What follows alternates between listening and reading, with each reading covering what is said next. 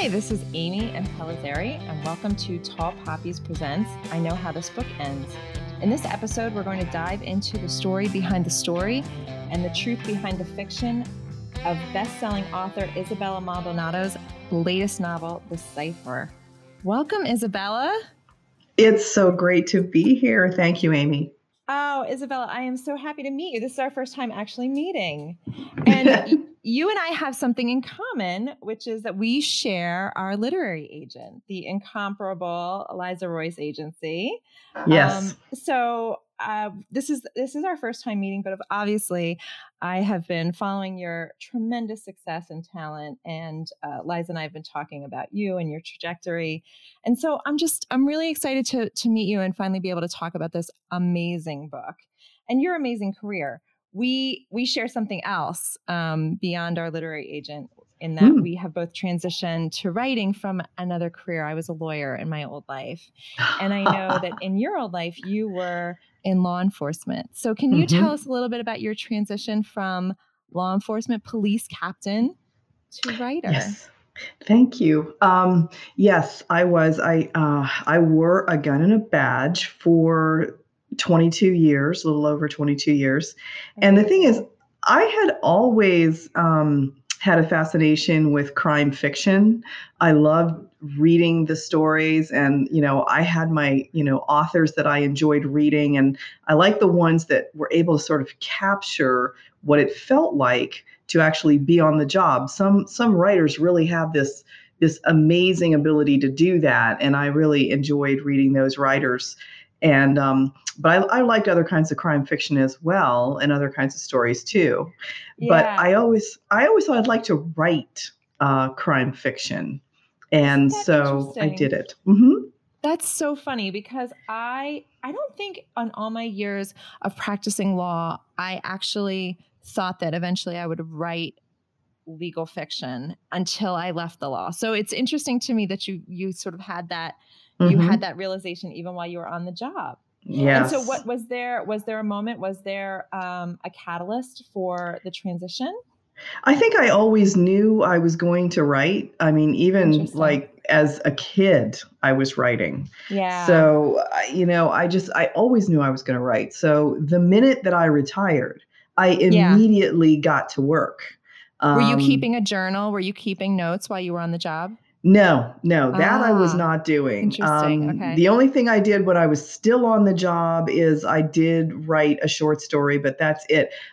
When I was on the job, I was just too much in the mode of doing the job, Sure. It's totally different. And then I had to sort of embark on an education sort of, to figure out how to go from police writing to crime fiction writing, which is the two have little in common. And I'm sure that you would notice the same thing with legal writing. Right. Exactly. It's a totally different kind of writing. So. Yeah. And I think you're so smart, because I know that about you. I've read that you really did embark on this sort of journey of craft development. And I think that's something that's so important, because you're right. It's so similar to lawyers who think that they're professional writers and can make that transition and that juxtaposition really easily. And it's not an easy transition. And I'm sure you found the same thing. You have to really study the craft.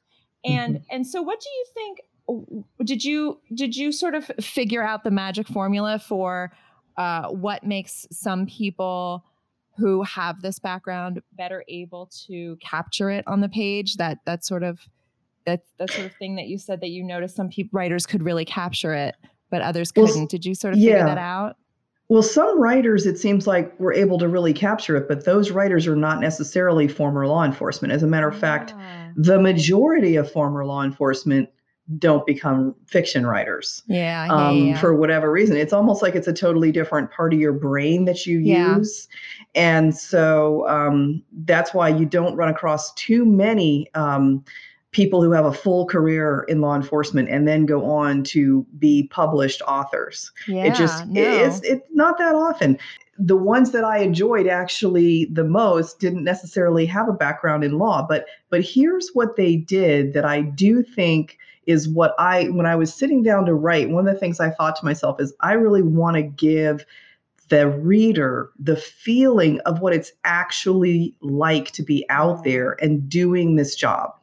Yeah. That's what I thought. That's what I can deliver better than someone else, is the Yeah. feeling of, literally what it's like to, you know, and I write a couple of different series, but Yeah. one of them with an FBI agent, one of them with a police detective, but to give the reader the feeling of what it's like to be at a crime scene, what it smells like, what it sounds Yeah. like, what you look around and what you notice, and how the public reacts when Yeah. you are dealing with a situation that's really that is a high profile crime, and how crazy it gets with the media and the pressure that's on you, and that That you get away from it. I want to give readers that feeling.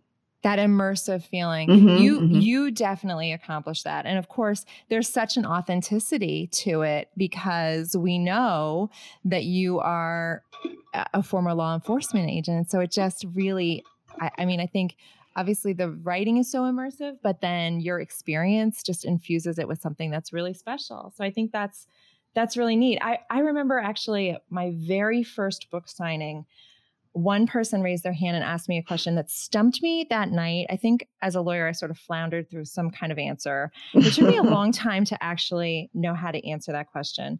And I'm wondering what your answer would be. And they asked me, are you a lawyer who now writes, or are you a writer who used to practice law?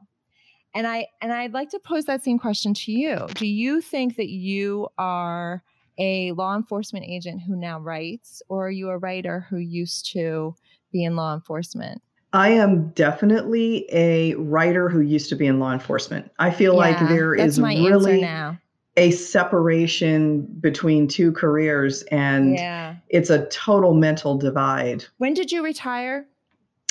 I retired in 2010, so it's Yeah. been, Oh, that's my it's year. That's like the magical year. That's so funny. I've talked to other people oh. who have made career transitions in that year. That was a Mm. magical year. So that was the same year I made my big transition too. Mhm. And it Mhm. took me till now to actually be able to answer it the same way you just did. That's really interesting to me. Yeah, that is funny. Mhm. Yeah. So let's talk about The Cipher. Okay. Ooh. So The Cipher is a mega best-selling book. It was released in late 2020. It has received many, many accolades, been published in many different countries, and has been topping the Amazon charts for quite a while. It is a incredible story. It's the story of Nina Guerrera. How'd I do? Very good. Very good. Formerly Nina Esperanza, literally a character who changes her name from Hope to Warrior. And she is put in the very interesting, precarious position of having to investigate a serial killer that she may have previously escaped from. And this book is so fascinating to me. And I really want to talk a lot about this, but in a very spoiler-free way, because if there's like one person left in the country that hasn't yet read that book, we don't want to ruin it for them. Right. And we're going to talk about some of the really big things that have happened to you and to that book. But tell me about the inspiration behind this particular story. Let's back up for a moment. This is not, obviously The Cipher is not your first book, and it's not. It's going to be the beginning of a series, right? It's not your first series, though. It is, however, your first experience publishing a series with Amazon Publishing. Yes? Is that right? Yes, yes. So can you give us any insight on how that experience has been different, publishing with Amazon's, huge publishing house, how that has been different from publishing your prior series? It has been amazing. I love the that. The Amazon publishing house that does their mystery thriller imprint is called Thomas and Mercer. Yeah. And I cannot tell you the huge difference it makes. The level of professionalism, the kind of editors they have, developmental editors and copy editors and line editors, and it's really amazing. There's just level of professionalism they have to get the product to where it is polished and it's in a really good shape, and it's doesn't have any errors or problems or anything like that. It's really, really good to have that. And then after it was done, to have their ability to get it out there in front of readers Yeah. And that's what I never experienced before, was having a book that was on a platform where people could read it. And I was hoping that people would like it, like every author does. You write a book, and the whole reason you write it is because you want people to enjoy it and to read it. But it's like, how do I get it in front of readers? There's so many books out there and so many amazing authors. And Yeah. they just really had the ability to put it in front of people. And then after that, it was up to me to have written a book that was good enough that people would like it. Yeah. Well, and you did. And I think at last count, I think I looked today and it had like over 26,000 reviews. Yeah. And what people need to understand, like the number of reviews is like the tiniest little fraction of people who have actually read it. Right. Mm-hmm. So it's amazing, the reach of this book, and obviously well-deserved. So tell me about the inspiration behind the cipher. Is it based on a real life case? Did it have any real life inspiration? Tell us about that. Yes, you're gonna love this. And actually, the cool thing about it is no matter where you are, anywhere in the country or even potentially in the world listening to this podcast, you'll be able to know the case I'm talking about because it was that famous that the case I'm being. Okay, so when I was in law enforcement, I was in the suburbs of DC, and that's where I was located. And so. Where were you, by the way? Because I went to law school in D.C. and I lived in the suburbs for a while. Okay. I was in Fairfax County. Okay. So, I wondered when I read the book. Okay. So I was in Alexandria.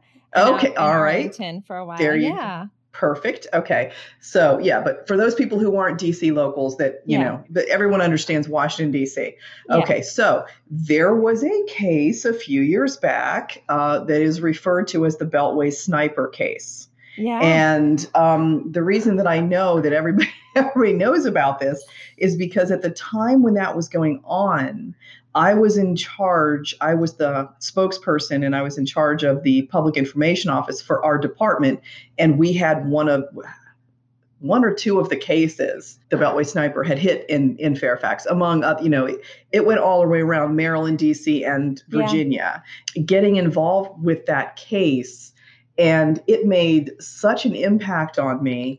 And part of what went on at the time, we couldn't talk to the public about it. And believe me, I was in front of literally, there were like hundreds of reporters from around the world, just, everyone just shouting out questions. The whole public was in a panic. The entire DC metro area shut down for like 3.5 weeks while we were trying to find, that we thought it was this guy. It turned out to be two guys, but everybody was in a total panic. And, but what made me think about it so much was at the height of all the insanity of this, John Allen Muhammad was one of the two, and Lee Boyd Malvo was the other two. But Muhammad was the older one, and he would leave these sort of coded messages and weird sayings and riddles and things. Yeah. He would leave them, but he would do it through the media. Yeah, and he would leave stuff at crime scenes, and he would do it through the media, and he would force the spokesperson, the one who it was Chief Moose, who at the time was Montgomery County Police Chief. He was the one who kind of would get up and speak when us PIOs weren't doing it. He was the chief who would get up and speak, and he was forced to say certain coded things that that they made him say and whatever, and they would leave a card and other things at the scene, and that really stuck with me. He would say that to sort of keep the trail of communication going. Yes.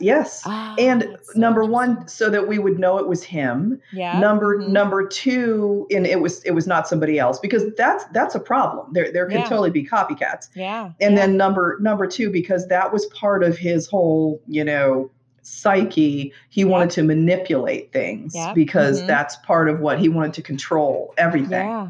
Oh, that is so interesting. Yeah, I know, it was exactly what you grabbed onto in this story. The cipher is doing it through social media in this book, which is exactly. I just basically took that concept and I updated it for the current day. And I thought, how would it happen now? It would happen through social media. That is how it would happen in this day and age. And so, it's kind of like every law enforcement nightmare is to have the public directly Yeah. involved in Yeah. your case and kind of Yeah. mucking things up and muddying the Yeah. waters and finding the clues. And, it's just like every detective's nightmare. Yeah. And so that is what I wanted to capture there. Oh, that's so interesting. Thank you for sharing that with us. I think that's a great inside scoop. Hmm. I thought what was so one of the many things that was so compelling in the cipher was the sort of discussion of the work that Nina had to do to compartmentalize, what had happened to her in the past, Hmm. from her current role as investigator. And I couldn't help but wonder if there was some intentional or not intentional metaphor there for your own role. Did you have to sort of compartmentalize your past as law enforcement officer and also very intimate role in that particular case that inspired this book from your current role from storyteller? Did you find that hard to keep those lines from blurring, or did you blur the lines intentionally? Well, you always have to. You Yeah. you have to compartmentalize. It goes on all the time. Everybody who works a case has to do it. I'm sure you had to do it as a lawyer at various times as well. Yeah. Yeah. But you definitely need to do it. And I did want to really. There were a couple things I really wanted to get across. One is that it does need to happen, even though it's really hard, and that everybody in law enforcement has to do it to some degree or other. Now, obviously, I took it to the most extreme degree with Nina.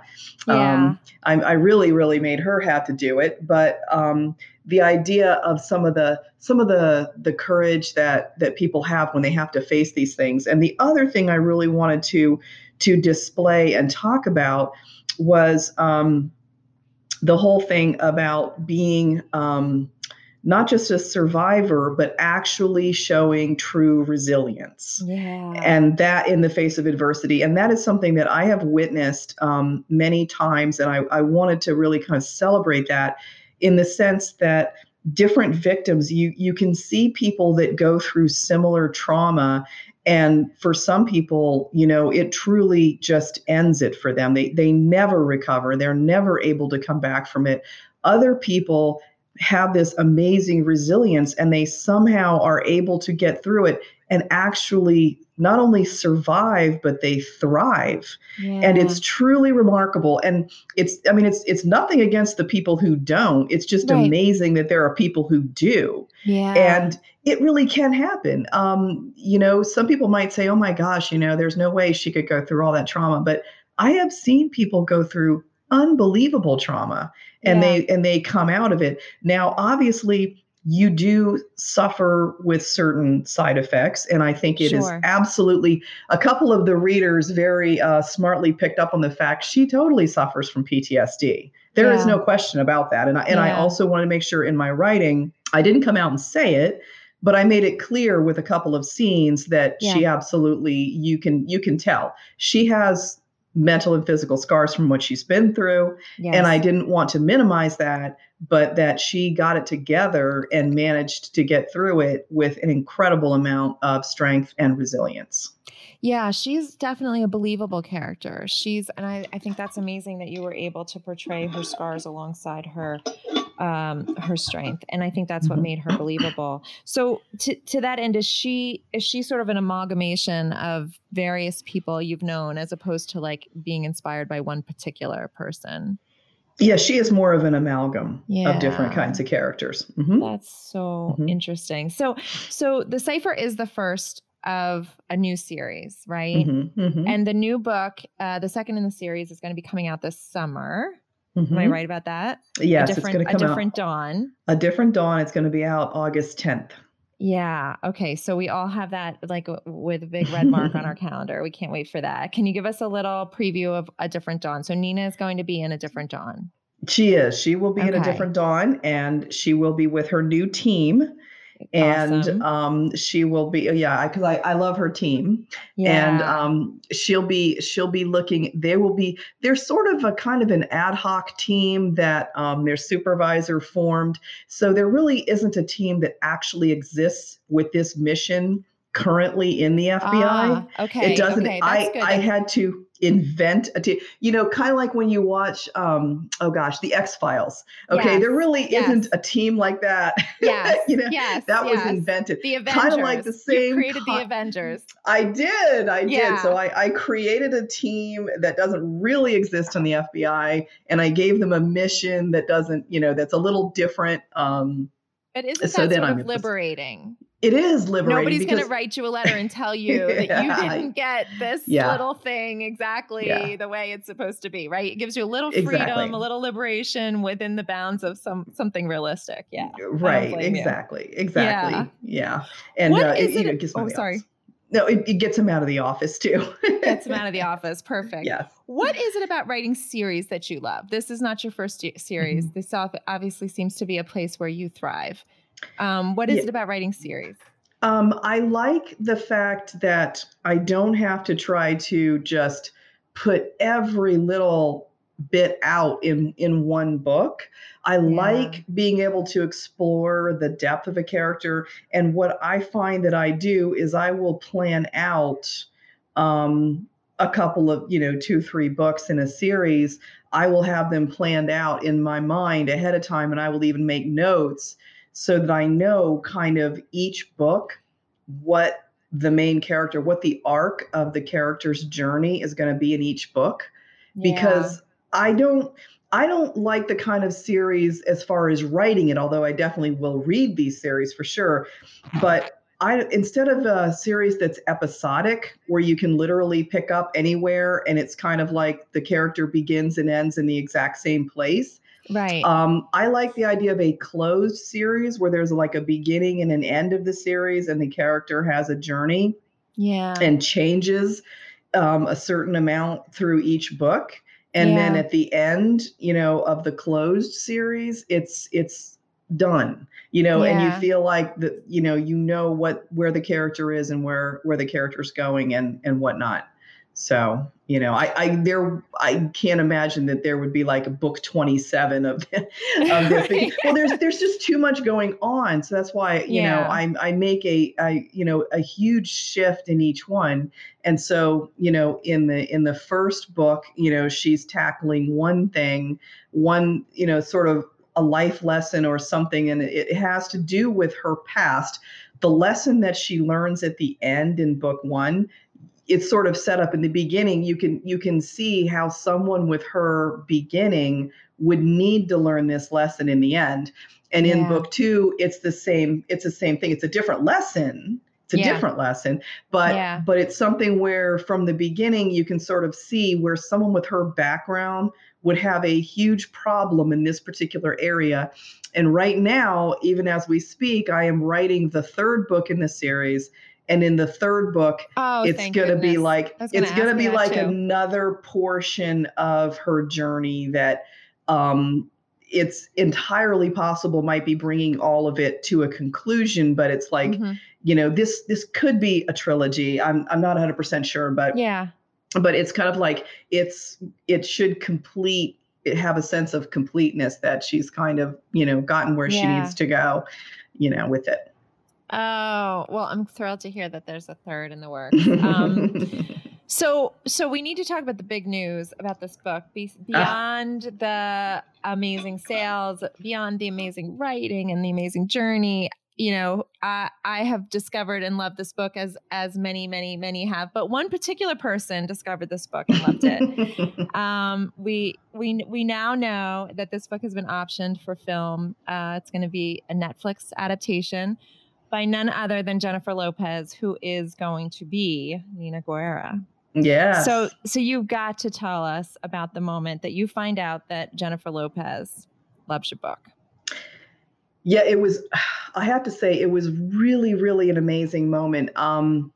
It was like not long after the book was out, we started getting calls from Hollywood. Yeah. When I say we, I mean surprised. Liza and I, our agent. And so we had to attach a Hollywood agent because it's like, okay, there's a lot of heat going around this. So we had to do this. And Jennifer Lopez has a production company called Nuyorican Productions, and they had actually reached out. They had, I think that I'm just learning this stuff now myself. It's not like I know anything about Hollywood, but I'm just sort of learning this stuff myself. And apparently Isabella goes Hollywood. Exactly. They will look for things, Yeah. and it was like first Yeah. it was the production company that fell in love with the book, and they got on Yeah. a phone call and they're like, we love this book and we're interested and all these kind of things. And then, there was just, there was more heat around it, and, other people were, threw their hat in the ring. I can't go into details about that. Yeah, But of course. what happened is they then got in touch with Jennifer Lopez, and she looked at the book. And then at that point, it was like, that was it. Game, set, match. But so tell me how that like, works. So do you know, at that point, do you know that Jennifer Lopez is looking at your book? Are you aware at the time? Are Yes. you laying in bed at night saying to Yes. yourself, Jennifer Lopez is now reading my book? My Okay. words. Yeah, I know. Yeah, Okay. I know. Yes, sleepless night. Okay. Exactly. But apparently, I think that what happened is they knew that if she read it, that she Yeah. would like it, Yeah. and she did, and so she basically made it happen at that point. That's amazing. And so she got Netflix to option it. Basically so she would play the lead role. Yeah. So, yeah. I mean, that's the kind of, power that she has. I mean, she's amazing. Hindsight She's truly is amazing. 2020, but knowing I read the book already knowing she was attached to the story. So, but for me reading it was like, of course, like you can see her in the role. And I just had to wonder to myself, was there ever a moment writing this role that you would allow yourself to dream her or someone like her might play that role? Actually, it's really gonna sound weird, but no, I didn't. Honestly, it's not gonna sound weird. I was so into the writing, and I was so into the character, and I was so into the story. Yeah. I mean, I was like, my whole head was submerged in the cipher, and part of the whole thing of the cipher was the clues and the mysteries and the riddles, and I was sunk into that. Yeah. And I was loving it. I mean, I was enjoying writing it. I mean, it was something you can read that in this story. You can read that you loved writing it. And it's interesting that you say that, because you really can. Like, this is a book that is really immersive. And when you're saying that, that makes sense to me. I can tell that you loved writing this book. Yeah, that's interesting. I know we can't give spoilers. If we could, I would one day in the future be fun to talk about how I came up with some of the ciphers, because some of that is, there's some funny stories behind it, but I can't, because that'll give too much away for the people who haven't read it. But it was a lot of fun coming up with those, because that was just strictly a flight of fancy on my part. I mean, that wasn't the actual codes and things were not based on anything that I knew of. So I had to come up with all that interesting? myself. I wondered about that. So we always talk about, because I know how this book ends. We always talk about how the book ends in a spoiler-free way. So did the book always end the way it ends, or did it change at all during the editorial process? No, the ending was always there. Okay. The journey changed around, but the ending, I knew how I wanted it to begin, and I knew how I wanted it to end. Okay. That much I knew. Yeah. Do you always write your books that way? Do you always write them to the ending? Yeah. That's easier. I've had some books come to me as a beginning and some books come to me as an end, and it's never pretty when they only come to you as a beginning. Oh yeah. Yeah. Actually, I won't write like the one I'm writing right now until I have to have a couple of things. I have to have at least 3 things. I have to have a beginning, a midpoint, and an end. Yeah. That's if I can't have those 3, then I figure it's not really a story. Yeah. I agree with you. I flounder for a long time until I find the ending. Yeah, for sure. Yeah. Oh, that's so great. Can you give us any more scoop on the Netflix film? Does it have a date? Does it have a time frame? Can you give us anything? Yeah, actually, and it's kind of funny. Now, this is kind of, for the other authors out there or fans or readers or whatever. I was very surprised because once it started, looking like this might be going to happen, so many authors came out to me and they said, "Oh my gosh, you know what? it's probably not going to get made. It's just probably because it just doesn't, and they're like, you don't understand, 98% of the time a studio will option, or producers, or, whoever will option a book, and then it will not get made for a variety of reasons. Lot. Yeah. Mm-hmm. But this seemed to be different. This seemed to have a lot more forward momentum. Yeah. It did. It had a lot of momentum with it. And then once J.Lo attached herself to play the lead. And then most importantly, when Netflix announced it in Variety, it's like, okay, they're basically coming out and saying, now it could still fall through. You don't know. I mean, you never get. But another good sign that happened is they have attached 2 screenwriters to write it. So and then they announced in Hollywood the 2 screenwriters and put a press release out that they're attached. So it's like, okay. And then we got a phone call with the screenwriters. And that was fun to kind of, to hear their vision of it and what's going on with there. And so that just, again, is another really good sign that it's actually going to happen. And I've got all my fingers and toes crossed. Of course, again, you always say, maybe it's not going to happen. I know. Every milestone that you reach is that way. And Netflix, I tell you what I love about Netflix is just that, again, it's almost like APUB, like Amazon Publishing, like Thomas and Mercer. It's almost like that, where they've got such a huge reach, such a wide audience that it is going to be a feature film, not a series. Right. But the idea, I mean, obviously they could make multiple feature films if they wanted to with the same characters. I mean, that's all within their, certainly within their purview if they want to do it. But they had gotten it as a feature film.